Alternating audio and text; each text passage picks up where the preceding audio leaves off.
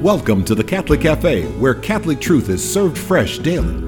We've made you a reservation in the luxurious corner booth, so come on in and see what's on the menu today. Now, here's your host, Deacon Jeff Drzymski.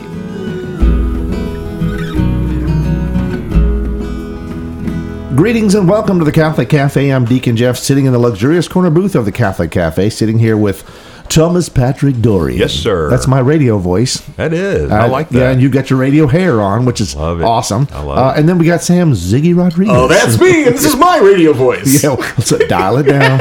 Dial it down. All right. Yeah, so all the engineers at EWTN just race to their console, and they just turn the knob just a little bit, about 10% less. See, we go to 11. Yeah, we go to 11. That is a very great reference, and I'm not going to explain it. Just Google. Ours goes to 11. So that said, we're wrapping up our sort of deep dive into the joyful mysteries. This has been great so far, and so this fifth joyful mystery. Finding Jesus in the temple. That's seems like, is this really a mystery? Sure, yeah, I can see how a lot of people, when they see stuff like this and they see this narrative, if it wasn't in the Rosary, I wonder how many people would stop and think of it, right? Yeah, exactly. That's a great point. Yeah, so I mean, because when I've lost a kid or two. We will look at the video arcade, see if we can find them there, or ice cream parlor. It's not really a mystery where my kids are going to be. and we did. My wife was quick to point out I have not lost every one of my children, but we did lose one in a pizza parlor at one point in time. So left him in the restroom. Poor kid, he came out of the restroom and we were all gone. But we didn't get too far down the road before we did a little head count and realized, hey, where is he? But anyway, everything turned out okay. By the way, I'm not going to wait till the end of the episode to tell you what happened. But anyway, so let's launch into this fifth joyful mystery. Well, our friends in Radio Land, they might remember from a few weeks ago that we discussed this narrative during our series on the Seven Sorrows of Mary.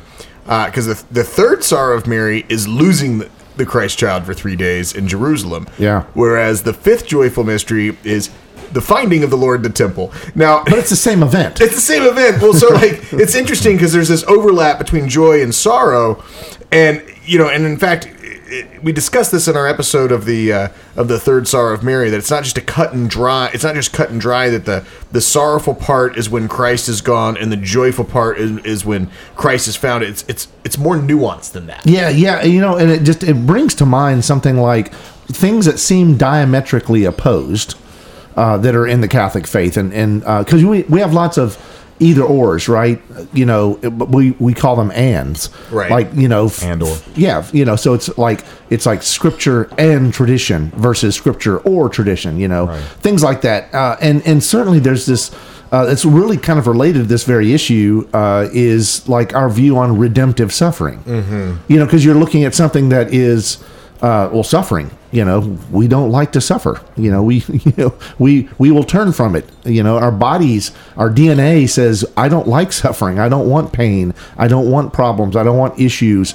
And all the warning signs and the signals of your body that give off, say, suffering is bad. Yeah. And yet we see a redemptive quality because we tie it to the crucifix. Right. We understand that, like, when Jesus suffered and died, there was a great benefit, a salvation essentially launched upon the world, and then we can tie into that in redemptive suffering. So there's something about that connection between these two things, the joy of finding and the sorrow of losing. Oh, absolutely. And if you'd like to hear more on the third sorrow of Mary, we recommend going to our website or iTunes and looking up that episode. And in fact, if you missed that series, we recommend you listen to all 7 episodes because it was listened to them several times. Just well, it was a very special experience for us to record those episodes, and it was a big part of what inspired us to record these episodes now on the Joyful Mysteries. Right. And guess what? There'll be more mysteries right? To be released, and to be solved. We're still waiting to see if Robert Stack will host the next set of episodes. Right. Yes. So this whole idea of the joyful mysteries, and what is exciting is we don't want to forget where we've been with these mysteries. And again, the whole point of this is so that we're doing a deep dive into them because we want to avoid the sort of rote, memorized participation in a devotion like the Rosary. Right. We want to make sure that what we're doing here is we are really milking these mysteries for everything they're worth. I mean, really, why we're meditating upon these mysteries. Well, it's interesting you say the milk because there's an ancient teaching of the milk of grace. Like nurturing the soul. Yeah. Right. But I think also in addition to that, you're right. What we're trying to do is bring these mysteries to life for people in Radioland, but then also invite them, once that mystery has been brought alive, to let them step into that mystery and participate in that mystery within the context of their own lives as well. So that's the invitation. I hope you guys accept it. But I also like the fact that we've tied to each one of these mysteries a fruit. Yes. Right. So something that we can take from this, and like when we focus on this particular mystery, and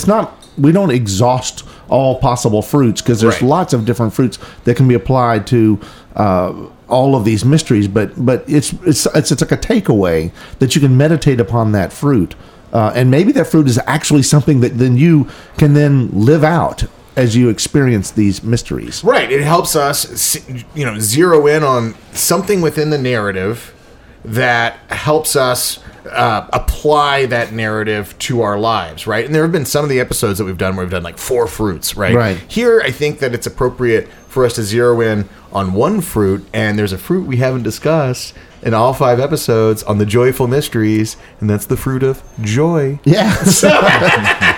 Imagine that the joyful mysteries, you might find some joy in them. Right. Imagine that.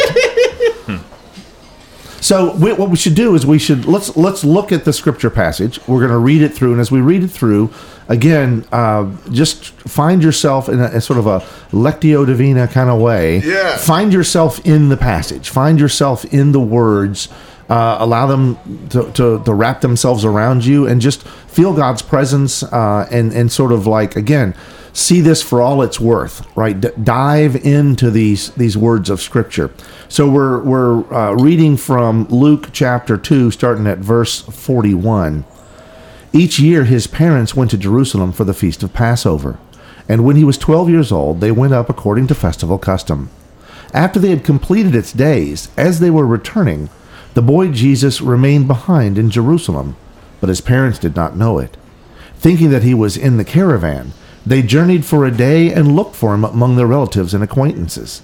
But not finding him, they returned to Jerusalem to look for him.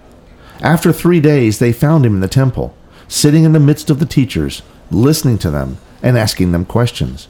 And all who heard him were astounded at his understanding and his answers. When his parents saw him, they were astonished, and his mother said to him, "Son, why have you done this to us?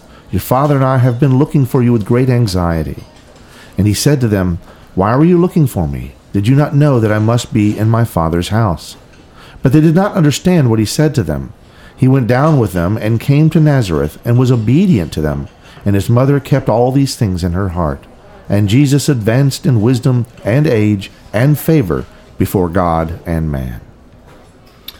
So, what does this teach us about joy? To state the obvious, this is about the joy of finding Jesus, right? Like, including the joy of finding that Jesus is at work in a hidden way in the more difficult moments of our lives. And so it's easy for us to lose sight of God in difficult times. It's easy to think that we've been abandoned by God when the chips are down. And we shouldn't beat up ourselves for that.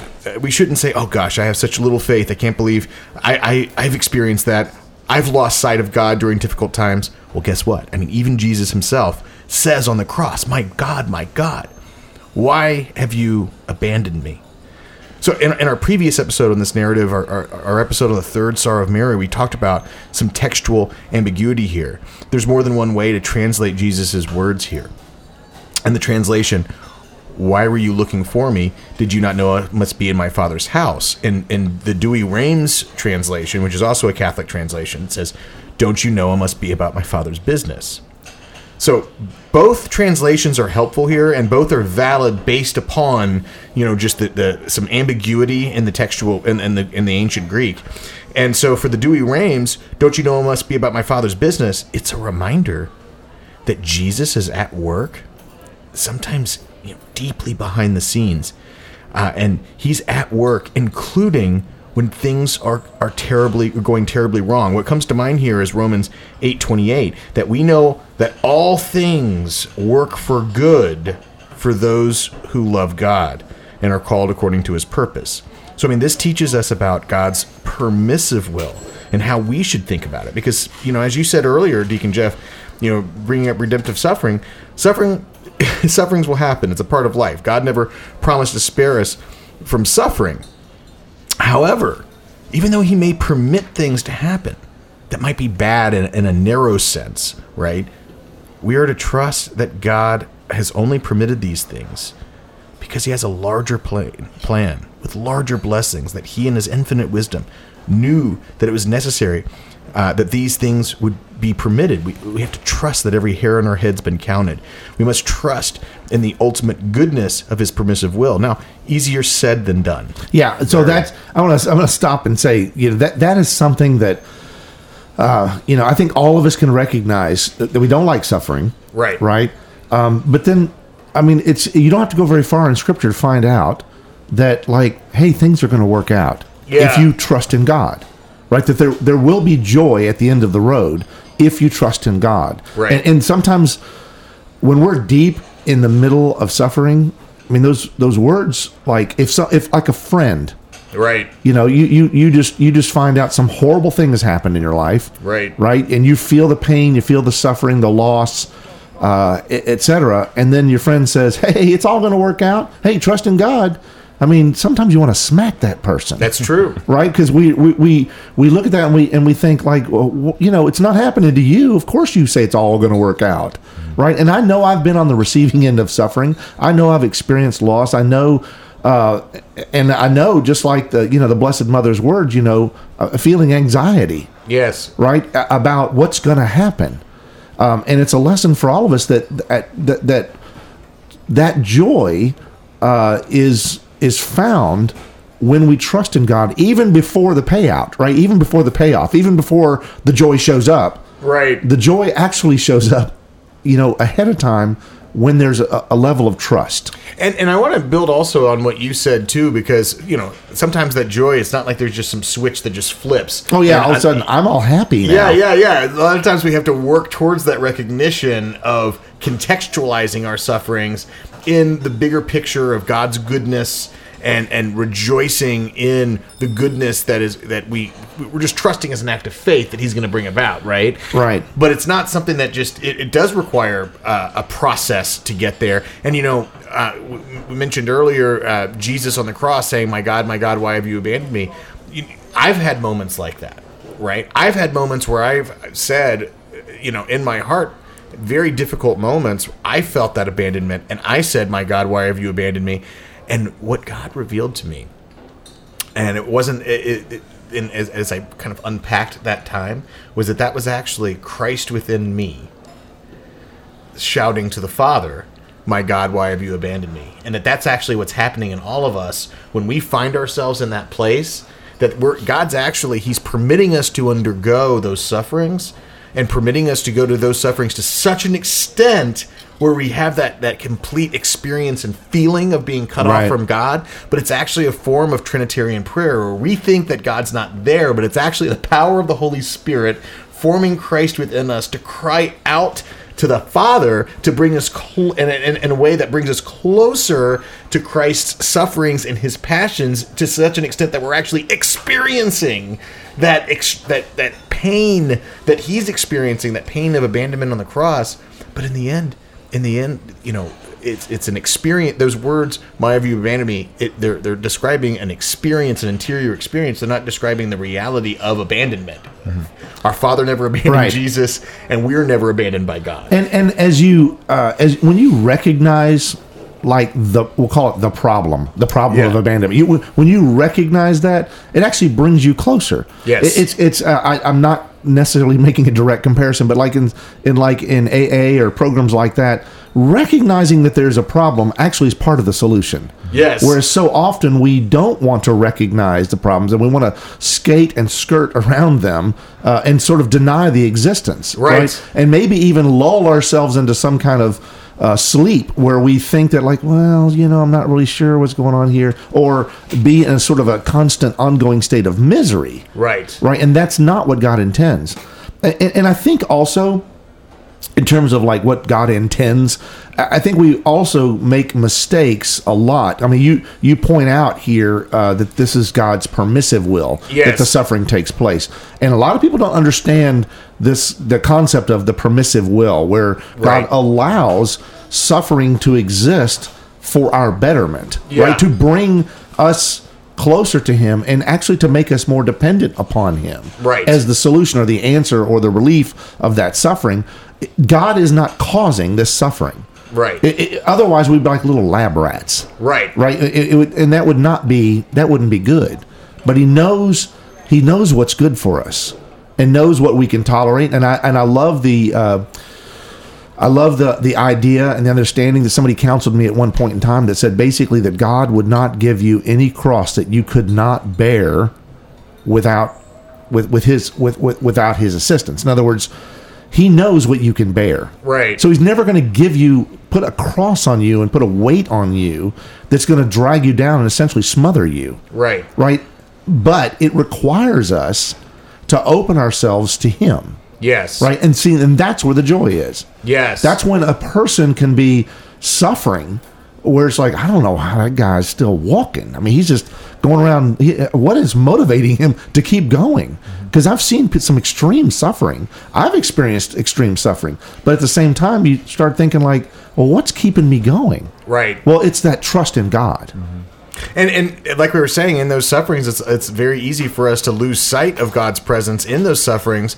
But look at this narrative of the fifth joyful mystery. Like, literally, that's what's happened here. Mary and Joseph, literally, they lost sight of Jesus. And then here we're reminded of the joy of finding Jesus in these circumstances. And of course, the messaging too, that, don't you know, I must be about my Father's business. That amidst all of that, when we didn't see Him, He's in the background. He's at work being about His Father's business. And so by that, there is, by faith, we are invited into that joy.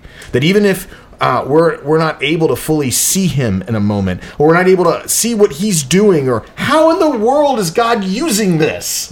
Why would He permit this? If we allow ourselves to have a joy born of childlike trust, where we, as an act of faith, that is the thing that allows us to, because faith is a form of knowledge that allows us to have the knowledge in our heart and our mind that, you know what? Yeah, I don't get it, but I know God's good, and I'm going to rejoice in His goodness, and I'm going to rejoice that He is going to cover this moment in a way that I can't currently understand, but one day I'll have eyes to see why He's permitted this. There's a TV commercial that just reminds me of what I'm thinking right now.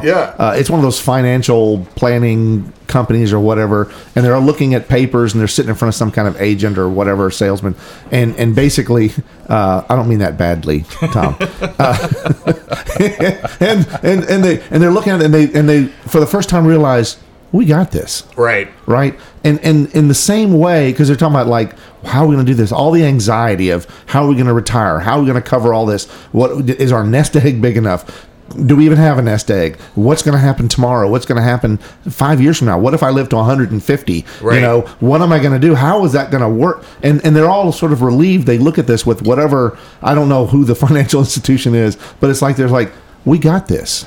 Right, because they've showed them the way. Right, there's a joy in knowing that that we're covered. And so we really need to turn that into a spiritual, we got this, but really it's like God's got this. Yes. Right? And so we've got to trust that God's got this. Again, with his help and our dependence upon his help. Right. Because we don't got this. No, we don't have, but it is up to us to cooperate with his grace and to make the act of trust, to make the act of faith. And sometimes when it doesn't make sense, that's when it's most important for us to go ahead and make that trust and make that faith. Because what we're doing is we're giving God room to help us see what we're not seeing. Yeah. And I think in addition to that, we spoke about the first translation. Don't you know it must be about my Father's business? But actually, the other translation, the one that you read, Deacon Jeff, that's useful here too, because what Jesus said when they find Jesus in these difficult circumstances is, "Why were you looking for me? Did you not know I must be in my Father's house?" And so, when we lose sight of Jesus and where He is in our life, we as Catholics have a very special opportunity. Jesus, if He is hidden in plain sight. We can always run to his Father's house to find Jesus. We can run to the Eucharist. We can run to the tabernacle because we have the joy of faith in Christ's real presence. Christ's real presence has the power to cast out any anxiety and worry that might be besetting us, right? And that gives us a joy that can carry us through any tribulation. Yeah, amen. And so, we can look at this in so many different ways, and we can also apply this to our own lives. So when we're meditating upon this mystery, specifically this mystery, we can start to realize for ourselves things that we can do, right? Things that we can put into play. And one of those is like you say it, you talk about the Eucharist, and it's like, well, where is the Eucharist? Right. Well, in a very practical way, in the tabernacle, where is the tabernacle? It's not in the closet in your house, right?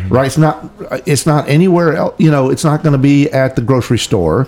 Can go down to visit the tabernacle. Where is it? It's in the church. I'm being facetious here, obviously. Right. But so many problems that we have in the world, so many suffering, so many anxieties, so much loss in the world, and hidden in plain sight is the church that's on every corner. Right. The world is essentially carved up into dioceses, right? There's something beautiful about the way the church is organized.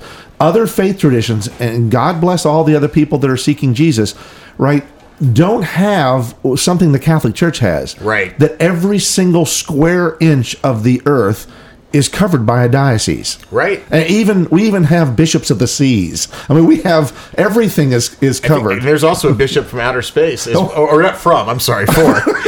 I actually met one of those.